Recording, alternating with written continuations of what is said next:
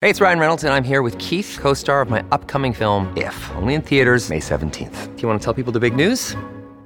All right, I'll do it. Sign up now and you'll get unlimited for $15 a month and 6 months of Paramount Plus Essential Plan on us. MintMobile.com/switch. Upfront payment of $45 equivalent to $15 per month. Unlimited over 40 gigabytes per month. Face lower speeds. Videos at 480p. Active Mint customers by 531.24 get 6 months of Paramount Plus Essential Plan. Auto renews after 6 months. Offer ends May 31st, 2024. Separate Paramount Plus registration required. Terms and conditions apply if rated PG. When you need mealtime inspiration, it's worth shopping Kroger, where you'll find over 30,000 mouth-watering choices that excite your inner foodie. And no matter what tasty choice you make, you'll enjoy our everyday low prices, plus extra ways to save, like digital coupons worth over $600 each week. You can also save up to $1 off per gallon at the pump with fuel points. More savings and more inspiring flavors make shopping Kroger worth it every time. Kroger, fresh for everyone. Fuel restrictions apply.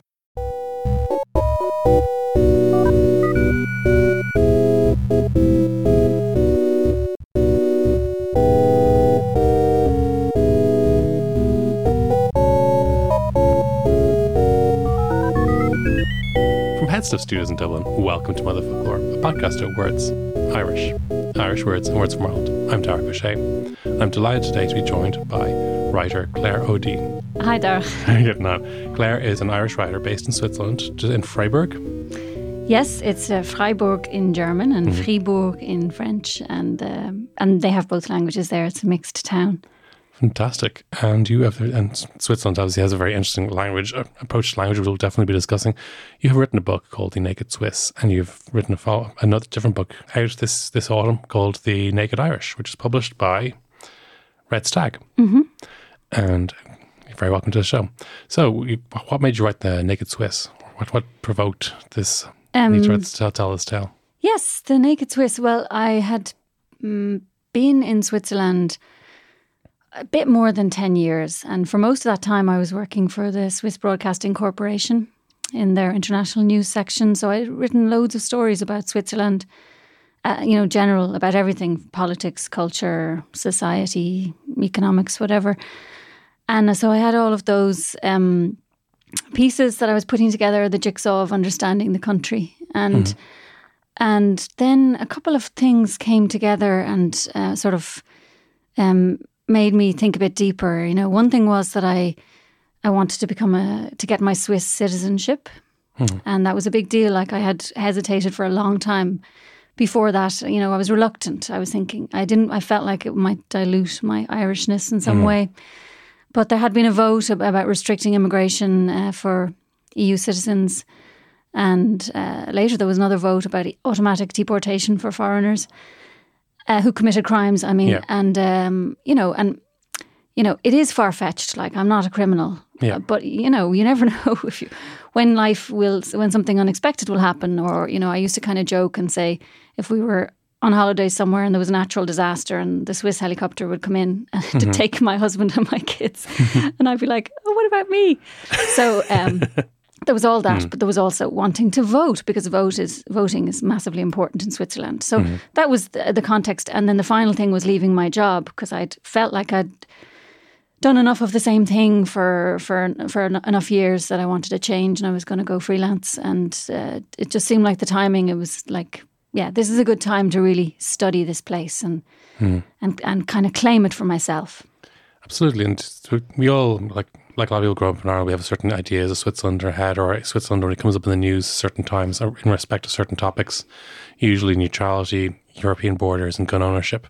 But then you decided to actually take a lot of these topics and basically identify the cliches and can basically tear them apart or dig deeper into them. Yeah, that was the idea. I mean, originally I had a working title of Misunderstanding the Swiss, and I noticed a lot from the comments on some of the stories that I would cover, that there was sort of a bit of a misunderstanding, or like sort of a distorted idea of some of the Swiss things. And there were quite a lot of people who come to Switzerland and don't really settle in very well. Yeah. For English speakers, in some cases that's because they are in this special category of they consider themselves to be a different kind of immigrant, that they're expats and they don't expect to stay for long. and they're not fully integrated or speaking the language, so they end up they might have a few bad experiences, and then after that there's kind of there's no way back in kind of thing.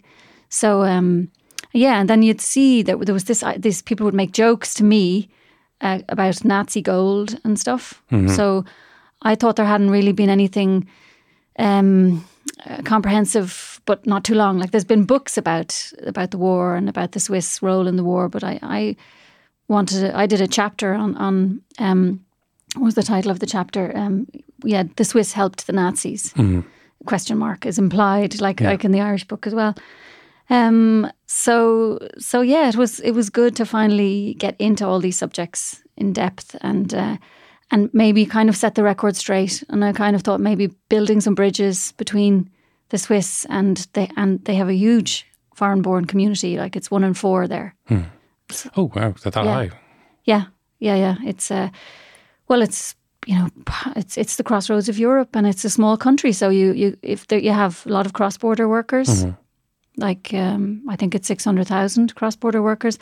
They don't count. I mean, as residents, they're outside. They come in every day to work across the border.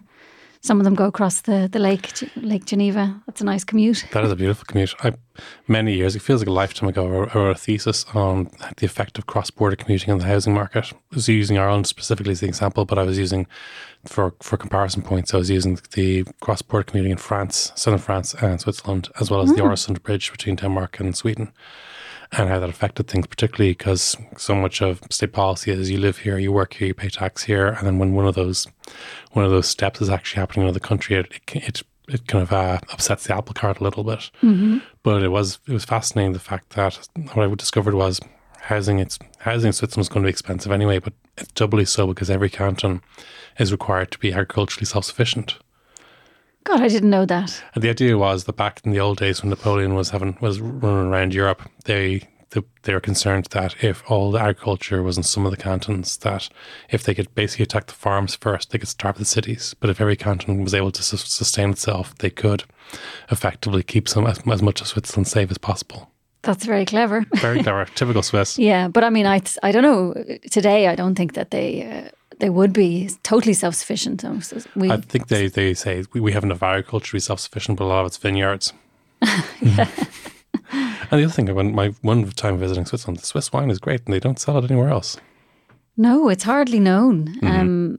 Now, but it is their first drink of choice. So, I mean, when they're drinking wine, which they drink wine with all their meals, and in fact, the Swiss drink a lot. You know, any opportunity there, they call it the apéro. They'll break open bottles of wine very early in the day. Yeah. If there's something to celebrate at work or in the family or whatever. But their own wines, they are kind of a well-kept secret, I suppose. Yeah. So what was the response to your book about the Naked Swiss in Switzerland? What was the response like that? Like, I mean, was it mostly aimed for an international audience about Switzerland, or did Swiss people read it much themselves? I think most of the readers ended up being people who had an outside connection. A lot of them would have been very long-term residents. Some of them might have foreign parents or something. Yeah. And the response I got was, I think not a lot of people, but certain people were pleased with the chapter on women, because to have it all in one place, all of the progress and all of the changes. Switzerland was the last country in the Western world to grant the vote to women. Oh, yes, and because it was done by referendum, like everything is done by referendum. So, in that was in 1972, I think, So even my mother-in-law, when she was having her third child, she still couldn't vote. Really? Which is amazing. Yeah. But if you had put that question if you'd given that power to male voters, because before that date there were only male voters, in all the other countries, maybe the women would have had to wait longer. It was the vote came in through parliaments elsewhere. The votes for women. That's right, and that when you have parliaments, or particularly if they're responding to court rulings or things like that, they can take a decision that people will accept, even if they don't necessarily suggest it themselves. And the same way, there have been unpopular laws passed in Ireland that people just got on with very quickly. Even you think about how how close our divorce referendum was. The first divorce referendum was, well, let's say the one in 1995, and how shortly afterwards everyone who voted against it just forgot they voted against it. Yeah. Or a lot of them did anyway. Yeah, yeah. So this journey, after writing The Naked Swiss, you've now written The Naked Irish. And this is basically about the cliches all about Ireland, which is something we're very interested in here in Motherfuck Lore. Yeah. Who would you say this book is for? Well, I suppose, it's for people for different generations, for different reasons. People of my generation, born in the 70s, it's a good recap over lots of things. Like I go back to the Iron Age, and it's the book touches on history and culture and economics and politics. So it makes a lot of connections. So I think that's satisfying, to when a lot of it might be familiar to you, but it's also allowing a little bit of soul searching. And then probably for younger readers who might have gaps in their recent history knowledge because they were either not born or too small to remember these things happening. Yeah. Things in the 70s and 80s or even 90s. They might only know them by name, and so the book kind of connects the dots. That's great. I just know because some of my collaborators in this very podcast have never had a Irish Eurovision win since they've been born, and that's just something alarming to me because you would have thought that something was so close to our kind of identity growing up in the 80s and 90s. I mentioned Johnny Logan in there. I said that his white suit was the only bright spot in the 1980s. Very much so. God, yeah, Johnny Logan. He's some man for one man, and he's a massively multilingual man himself. I'm told now as well. Oh, really? Living in Turkey and Germany and all those places now. Did he move to Turkey? I believe he had. God, I heard he was big in Turkey. I think he lives in Germany and does a lot of work in Turkey and around. But it's a fascinating guy. Yeah. So some of the chapters here, which, as you say, implied question marks. The Irish are violent. The Irish are great writers. The Irish are Catholic. The Irish women are a force to be reckoned with. The Irish hate the English. And the Irish are friendly, among others. So it's definitely food for thought here. Were some of these ideas, these cliches about Ireland inspired by your travels in Switzerland and the rest of Europe and questions you were asked about Ireland? Yeah, they were. And by time spent away looking back and things I noticed now that I mightn't have noticed before. But also, I'm also kind of picking up on the way the Irish are represented in the wider English-speaking world. Yeah. Like I say in the introduction or the foreword there that Ireland entered the English-speaking world and then became defined by the others in that world. Yeah. The Portuguese wouldn't have the same complexes that we have because they live in a Portuguese world. Yeah. They decide who they are. They're not given a role by anybody else. Whereas the Irish were, the rogues or the surly servants or the troublemakers. Yeah. And the other, or the entertainer. Yeah, so they were effectively consuming propaganda about themselves from within their own language from another country, and it's and perpetuating it like with the Irish Americans. They hold on to a lot of that, and then they feed films back to us. Yeah. The Quiet Man and many, many more, that reinforce those ideas. It really is a funny thing, the idea that we're reinforcing those kind of stories about themselves, like a story about a story about a story. Mm-hmm. That's something, I suppose, it's been said that The Quiet Man is as mythologized as John Ford's films about the Wild West were, and that's just how he filmed places. Mm-hmm. But it is really interesting that I suppose we see a version of Ireland that has been imagined by the children of immigrants abroad. It is a fascinating thing. Mm-hmm. What do you say? Who would you say is the most famous Irish person in Switzerland? Or because the way we would say that the most famous Irish person in England is very different from the most famous Irish person in Australia, and there's different countries. And say Stephen Roach would be such a big person in France, whereas in Spain it would probably be a footballer rather than an actor. I never thought about that before. My God, I hope it's not Bono, but I think it might be. Yeah, I think it might be. U2, no other musical act has been as big as them. Mm-hmm. Since their heyday. And who else would there be? Well, I suppose they know Pierce Brosnan. Of course. Yeah. But in terms of kind of statesmen, nobody. Probably not. No. It's always funny because when I was in Argentina and then I told someone I was Irish, they said, "Oh, you mean like Dolores O'Riordan?" I thought it was just lovely. I just remember that she was the first person they thought of when they thought of Ireland. Yeah. I hope she knew that. Yeah. So, and then when you were writing this book, and when you say, like, you've written a chapter here about the Irish being great writers, and you include a element here of Old Irish, which you always like to see. Is agar ag ná inocht fufnasna ferragé finfold ní agar réim mór min don lechred glyn ochlachland.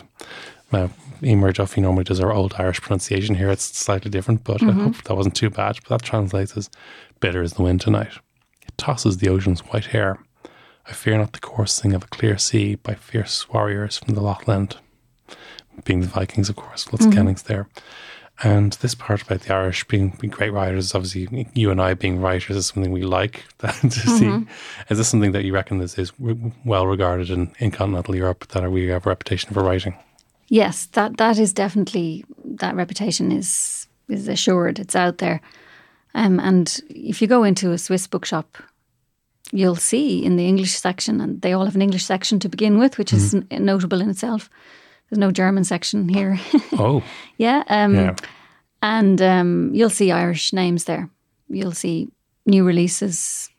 Anyone who's done well in Ireland, they're distributed in right across and in the original English and translations as well.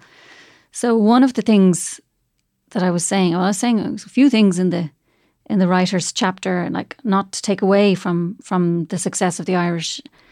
But one thing is that this is held up. This is what Irish excellence looks like. You know, this was the first thing we excelled at, and we've really clung to that. So people who want to do well in life, you know, the dream is to be a writer in Ireland, because writers are so well celebrated. But we also have this advantage of being in the English-speaking world, and this massive dominance that English has, you know, in terms of what's translated and what's read around the world. And then we have the UK market and the American market. Like, we know them quite well. Like, we're very closely linked, and we've been spying on them for years, or been in and out of their society as observers.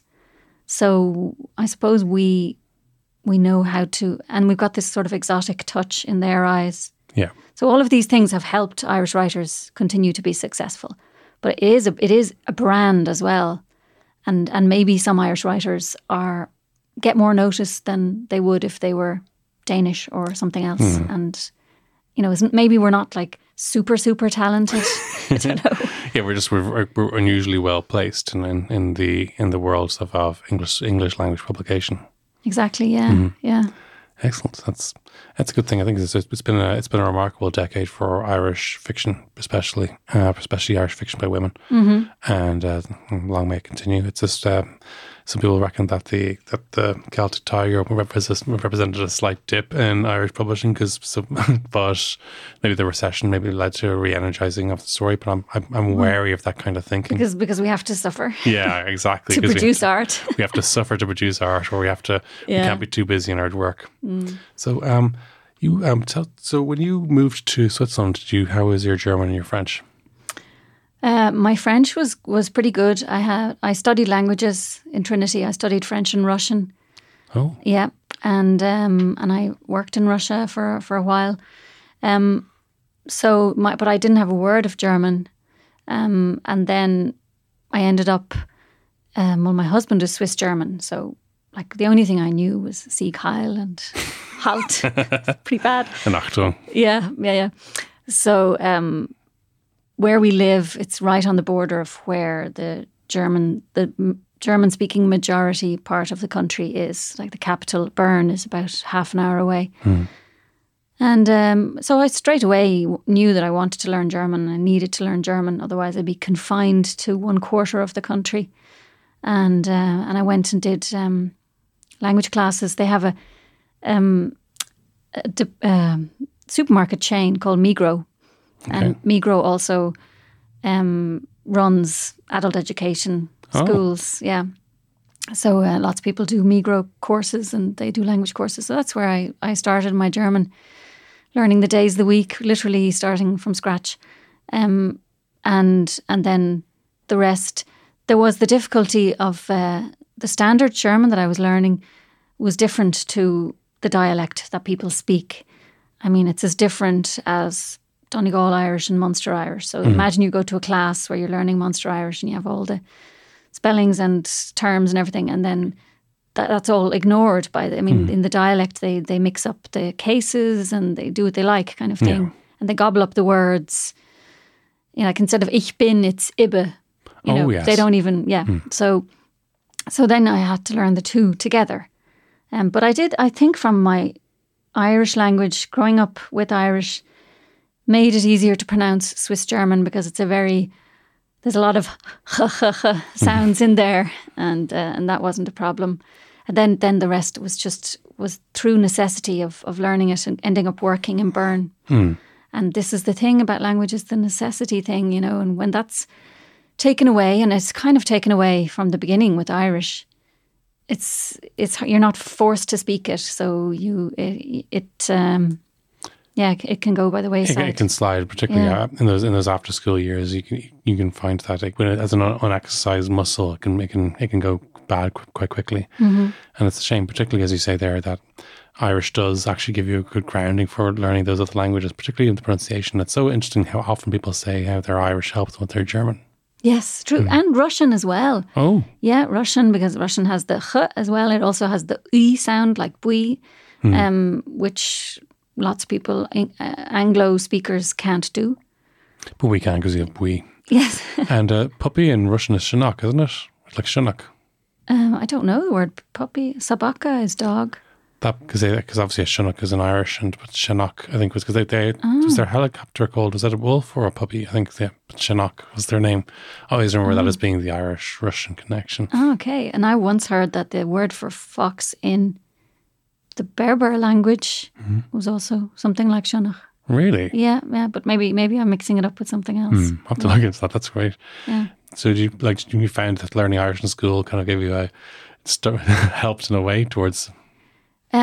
Yes, well, I think, like yourself, you had Irish from, was it your dad? Yeah, at home. And my mother comes from Connemara, and she was part of this generation who were, you know, the state was still trying, and maybe, I don't know if they believed in it, but they were still trying to revive the language. So they were recruiting native speakers of Irish to be primary school teachers. Yes. And giving them, before free secondary education, giving them scholarships.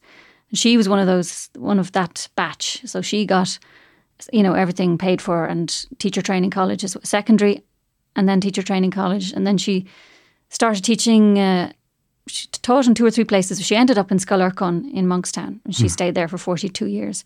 So she spoke Irish to us as children. And, you know, I heard my first word was ishke.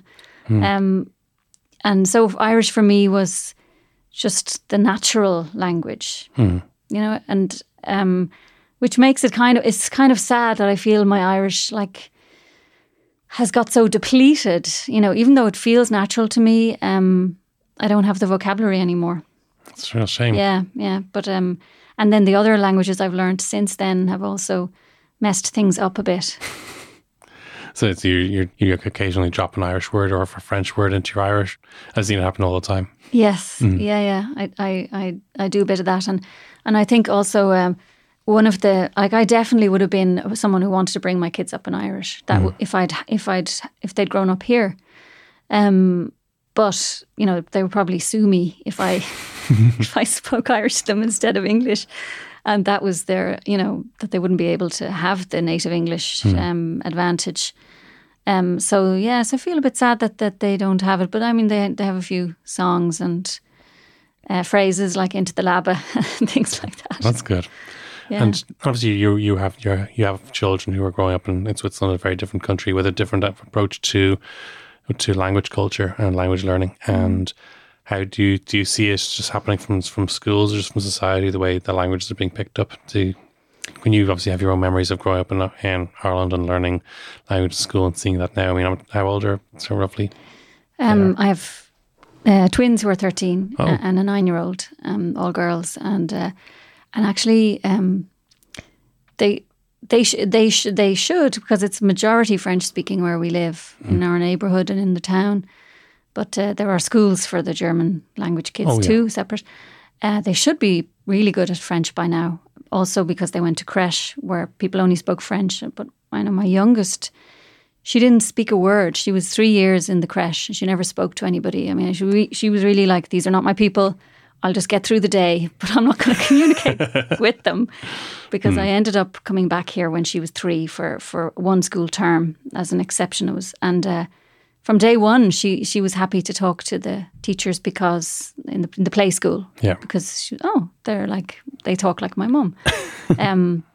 So they actually officially start learning a second or their first foreign language, a national language, in 3rd class. Okay, and I think it's strange, or it's like they're given books that are really complex from the word go. Like it's not, they don't start with really, really basic books and basic phrases. You know, they're kind of thrown into it. They don't have a Bran or kind of like Bran the dog. No, they don't have these little readers with the very, very simple sentences. Maybe that's because they assume the children have some exposure already. Mm-hmm. I'm not sure. But yeah, I mean, Switzerland is successfully, well, not just trialling 3 national languages. The 4th one is Romansh, is not national in the sense that not all this documentation has to be translated into Romansh, because it's such a tiny language numbers wise. I think it's only 50,000 people.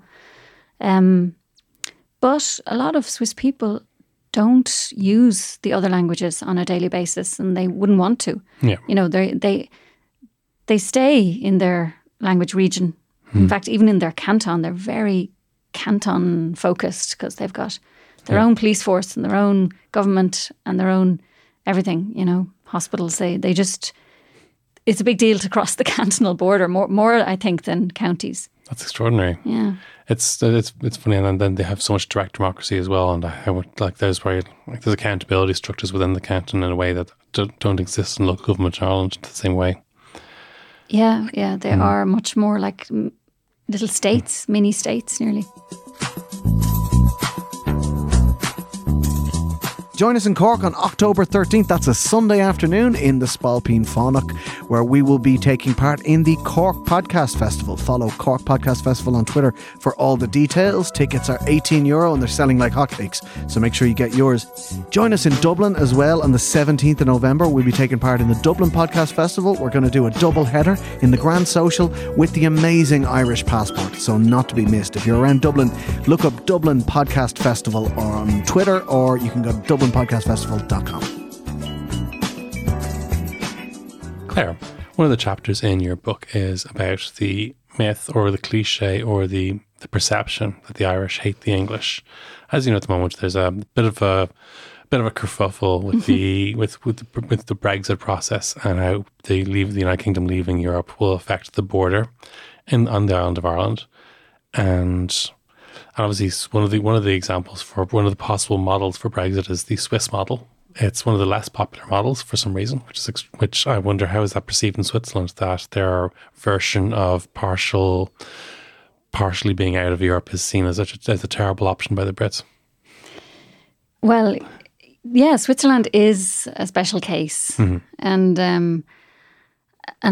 their arrangement is very hard to replicate, because they. If you think that the British were married, let's take it as a marriage relationship for 42 years or whatever it is, up until the vote, and now they have all the complication of unravelling that and what happens with the obligations they had before. And let's say they have a shared child in Northern Ireland, but the Swiss are more like a civil partnership, you know, that they put all those. They put all those pieces together over a long period of time. Yeah. So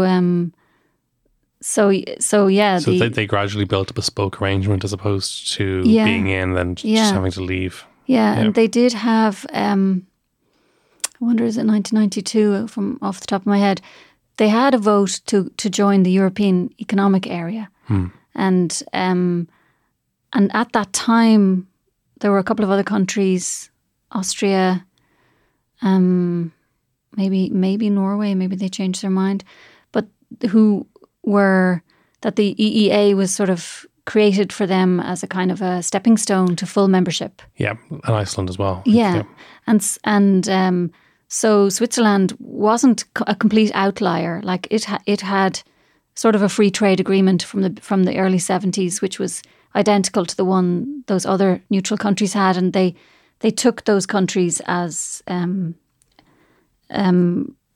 countries with shared profile or whatever to them.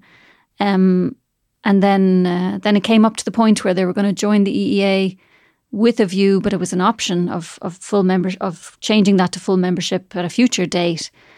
And they had a vote coming up, which looked like it was going to go through, and then they would have had almost everything that they ended up building themselves. They would have had in the EEA.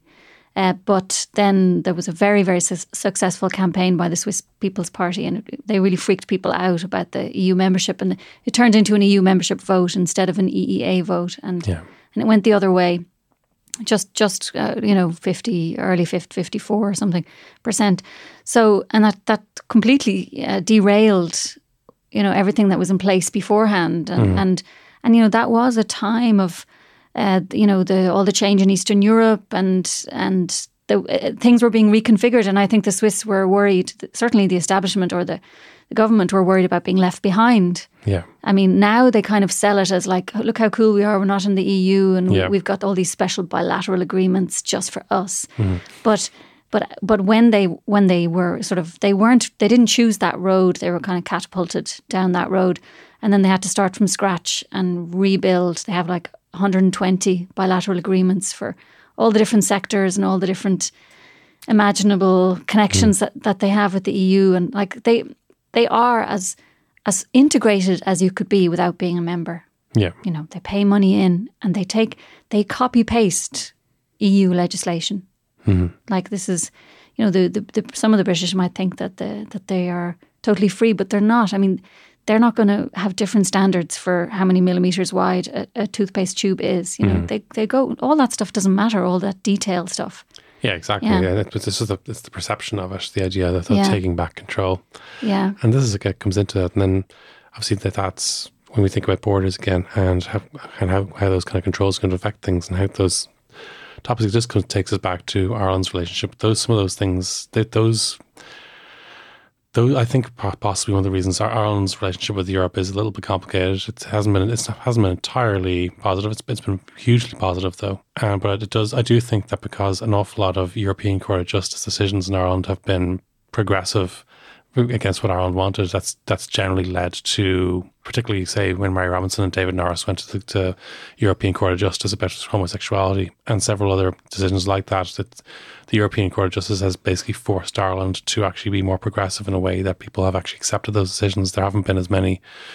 I don't think there's been in the UK. I don't think they've necessarily had that same relationship with the ECJ. But that's I know that's not what I brought you here to talk about. So, but going from there, the relationship between Ireland and England, or particularly the English, as opposed to just the British, because that's a more complicated question. It's complicated. Yeah, it's definitely complicated. There has been bad blood there, and I think in terms of whether the Irish hate the English, like there is a spectrum. I mean, there are people who are like that. I mean, they do. They get it with their mother's milk, and they're just. They have an aversion to everything to do with the English. Like, remember the statue in Stephen's Green, the haunted soldier or the haunting soldier from the First World War, representing the fallen soldiers of the First World War. That was vandalised. That's just a very, how would I describe? Raw. That's just a very visceral thing. Yeah, I think the people who feel that strongly, anything that represents British or Englishness is bad. So, but I think they are quite a small minority, and most people are too involved in the the closeness between the two countries. We're moving back and forth for work, for family, for tourism, for sport. we're much closer to them than we like to think, maybe. And some of our identity has been in saying that, all the things the English are, we are not. That's maybe from the founding days of the state. Yeah. That was the blueprint. I do. I think new countries, post-revolution countries, post-independence countries, they have a very much stronger idea of what they aren't than what they are. And I think that's definitely been a trend in Ireland. One thing, I suppose, particularly in the post-Brexit era, I think Anglo-Irish relations were probably at an all-time high right before the Brexit vote. You think with the Queen's visit and things like that, and particularly, and for people of our generations, the experience of the Jack Charlton era of football and of accepting that people have a binary relationship, have a little bit of English and a little bit of Irish in their family history, and just accepting that there is that natural complexity in Irish identity, and then seeing the way Ireland was spoken about in those post-Brexit months and years. Yes, and it's as if so disappointing. As if they didn't know you were watching. It was the worst thing. Yeah. I mean, I'm not sure how Ireland was talked about in the Swiss media during those post-bailout years. I mean, maybe there may have been some unkind sentences, but we never knew. Exactly. And we are obsessively keeping track of everything. Yes. I think it's like the worst characteristics of the English. The characteristics that we dislike are now centre stage. And I do think people are able to make a separation in their mind between English people and the establishment. So when I do see probably more of there's online, especially there's a candor towards expressions like Brits out and other kind of Republican slogans or in a way that probably would have been alarming five years earlier. Yeah. It's also terribly reckless, and it's one thing kind of bad mouthing the Irish. There has been some of that, but although we're pretty critical ourselves, but I think it's this blithe lack of awareness. Like, I mean, I saw the doc. It's it's not a docudrama. It's a fictional. It's a dramatization of the Leave campaign around the time of Brexit, and it's got Benedict Cumberbatch plays Dominic Cummings. The big switch. I can't remember what it was called. But there was that. I ended up seeing that in the same week that I watched Cameron's interviews, or one of Cameron's interviews. And it's just like the word that is always missing. There's never even a sentence. It's just Ireland does not exist in these things. And this is the Team GB mentality, the cutting off and the forgetting of their responsibilities in Northern Ireland, it's the most recent polls in the UK. I mean, not even among Conservative members, but they wouldn't mind. Your average English person wouldn't mind if Northern Ireland just went away. Yeah, and it's hard to see how some of the Let's Fund and Red Bus leavers would actually consider the money ostensibly given towards the EU that they'd be happy to subsidise. And there's this perception that Northern Ireland is a dead weight. Doesn't actually stand up to much scrutiny, apparently. I think the idea when you actually factor in how much Northern Irish taxpayers are paying towards, kind of military expenses, royal families, national debt, those kinds of things, but this perception that Northern Ireland is a dead weight and that it's being generously subsidised by taxpayers in Surrey and Sussex, I'm not sure that they'd necessarily think that they prize the union, and poll after poll suggests that they don't prize the union as much as they think, and it makes sense if you look at it in the context of the way the referendum was fought. If they fought a referendum about the union that way, I doubt many people in England would vote for it. Mm-hmm. Yeah, and I think that on the Irish side, I think the Irish government made great efforts to point out, the problem with Brexit. The further away they move from the EU, the more complications it creates for us, and that just wasn't listened to, or I suppose they just thought they'd get away with it. It does feel that way sometimes. Yeah. So, and you have a chapter here about the perceptions of United Ireland and what the United Ireland might be as well. Do you want to say anything about that one? Or not? Yeah, no. Well, we were just talking about the cost. I had to get a taxi in here because of the problem on the track, the train track with the stormy seas coming in. With the stormy seas. My taxi driver was giving out yards about people who kind of tried to talk us out of a united Ireland. Yeah. You know, and in terms of the cost, like what I have seen figures, that 10 billion is mentioned as the kind of the cost of Northern Ireland, that it doesn't produce as much as it costs to the exchequer. But if the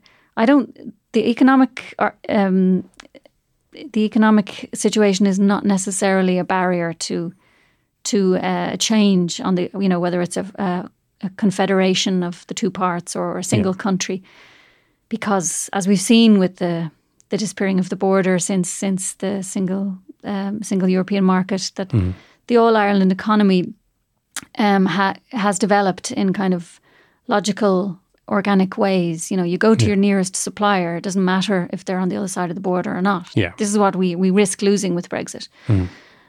So that, you know, maybe like there's bound to be synergies, things that don't need to be doubled up. Yeah. You know, between if the two parts of the island were working as one. Yeah. I mean, the main problem comes back to the potentially having a hostile minority in the north that would, you know, for them it's a massive psychological barrier to go through. From, I mean, their entire culture is about being in the majority and dominating and controlling that space, and they will not give that up easily. I think there's like the Swiss, we have a certain experience with referendums, and if something like that was going to be discussed in the future, who knows? And we might be having those discussions in the context of Brexit. You'd like to think maybe we can bring British people who've lived in Ireland happily for years to the front of the conversation. So it's happy by Ireland, I mean the Republic of Ireland, and just talk about some of those things. Certainly, it's there is a certain cost base. You can measure the certain costs in Northern Ireland, but then you consider the what could be opened up if you looked at the top northwest corner of the island, and how many kind of airports and universities and how many houses for under 100 grand and all those things you could get there, and what could be done if that was a single entity planning that. Yeah, and Seamus Mallon has pointed out that he's very much on the tread softly side, you know, and he doesn't believe if there's a border poll that it should never be, as we've seen with Brexit, if it's 51%, that's not enough. It's not going to work. There has to be, he believes, a majority in both communities, I think. I don't know. But I mean, there can be no forcing. This will have to come about through charm and reason. Yeah. Very much so. And I think that's I don't think anyone down here wants to barge into that on either side. We're looking forward to seeing how it goes. So before we wrap up, Switzerland referendums, how do you find do you think they're good at it? Do you think it works well, the more referendums more often system? Yeah, well, there's a bit of referendum fatigue there. Yeah, because they have referendums 4 times a year, and you might have 2 or 3 at a time. And you get the big envelopes in the post, and they do postal voting. The majority of people vote before polling day. You can go in and vote on the day, but that's why they get their results so quickly. They'll have the results on the day. 90% of people vote by post, and some of the stuff is seriously technical. You know, it might be to do with tax regimes for foreign companies, or not all of it, you know, it lends itself well to be debated or explained, you know, so people just, I suppose they opt out if it's too complicated, and then there'll be certain issues that will get people really interested. But you also have those kind of votes on a local level as well. You might have that for a local bridge, you know, if it's, you know, are you prepared to pay this much for it, you know, out of the state or the cantonal coffers. But it's, I mean, I do think that the power to the people thing is to be valued. Like, for example, the abortion referendum, we had to wait so long for the government to be ready to move to that issue was shirked for decades. Yeah. And there, if you go out and collect 100,000 signatures, it's usually kind of pressure groups or even political parties who go out. Once they have those signatures, they can submit a referendum, but they'll have a text together and get the whole country to vote on it. So I agree open, there. Yeah, I think the eighth referendum probably would have passed 3 years earlier if it had gone to poll 3 years earlier, but they were able to delay it that long, I think. And referendums probably do let politicians off the hook a bit sometimes. Yeah, and there's one more cool thing about the Swiss system is that you can challenge laws as well. So if the parliament is trumped by the people, if the parliament passes a law and you disagree with it, say we're in a group of parents against because there was a law change about sanctions for child abuse criminals. Yeah. Like for that you only need 50,000 signatures. You can challenge a law and before it'll be finalised and come into force, it then can be voted on. Wow. Yeah, just again through collecting signatures. So you go to the market, the food market on a Saturday, and there's all people going around with clipboards collecting signatures all the time. Good stuff. Would you have a favourite Irish word we'd like to ask all our guests? Well, I there's one word I say I use for my kids. They don't even know it's an Irish word. Okay. I don't use the English word forehead. I don't like it. So I say bahish. Bahish. I like bahish. So I use that and then that'll be confusing for them if they're ever in hospital in England or something. And I really like Ballsbridge in Irish. Droghad na Durha. Droghad na Durha. Yeah, it's cool. It is. Yeah, it's a nice sound, yeah. It sounds better than Ballsbridge, that's for sure. Claire D, it's been an absolute pleasure to have you on the show. Where can people buy your book? It's my pleasure too. Thank you very much, Darach. Well, it's available, I would say, in all good bookstores. It's available around the country, definitely in Dubray, and it was launched in Hodges Figgis. And if they don't have it, you can ask for it and they'll order it in, or you can buy it directly from mentorbooks.ie. Mentorbooks.ie. Thank you so much. Till the next time, it's a salon from me. Bye.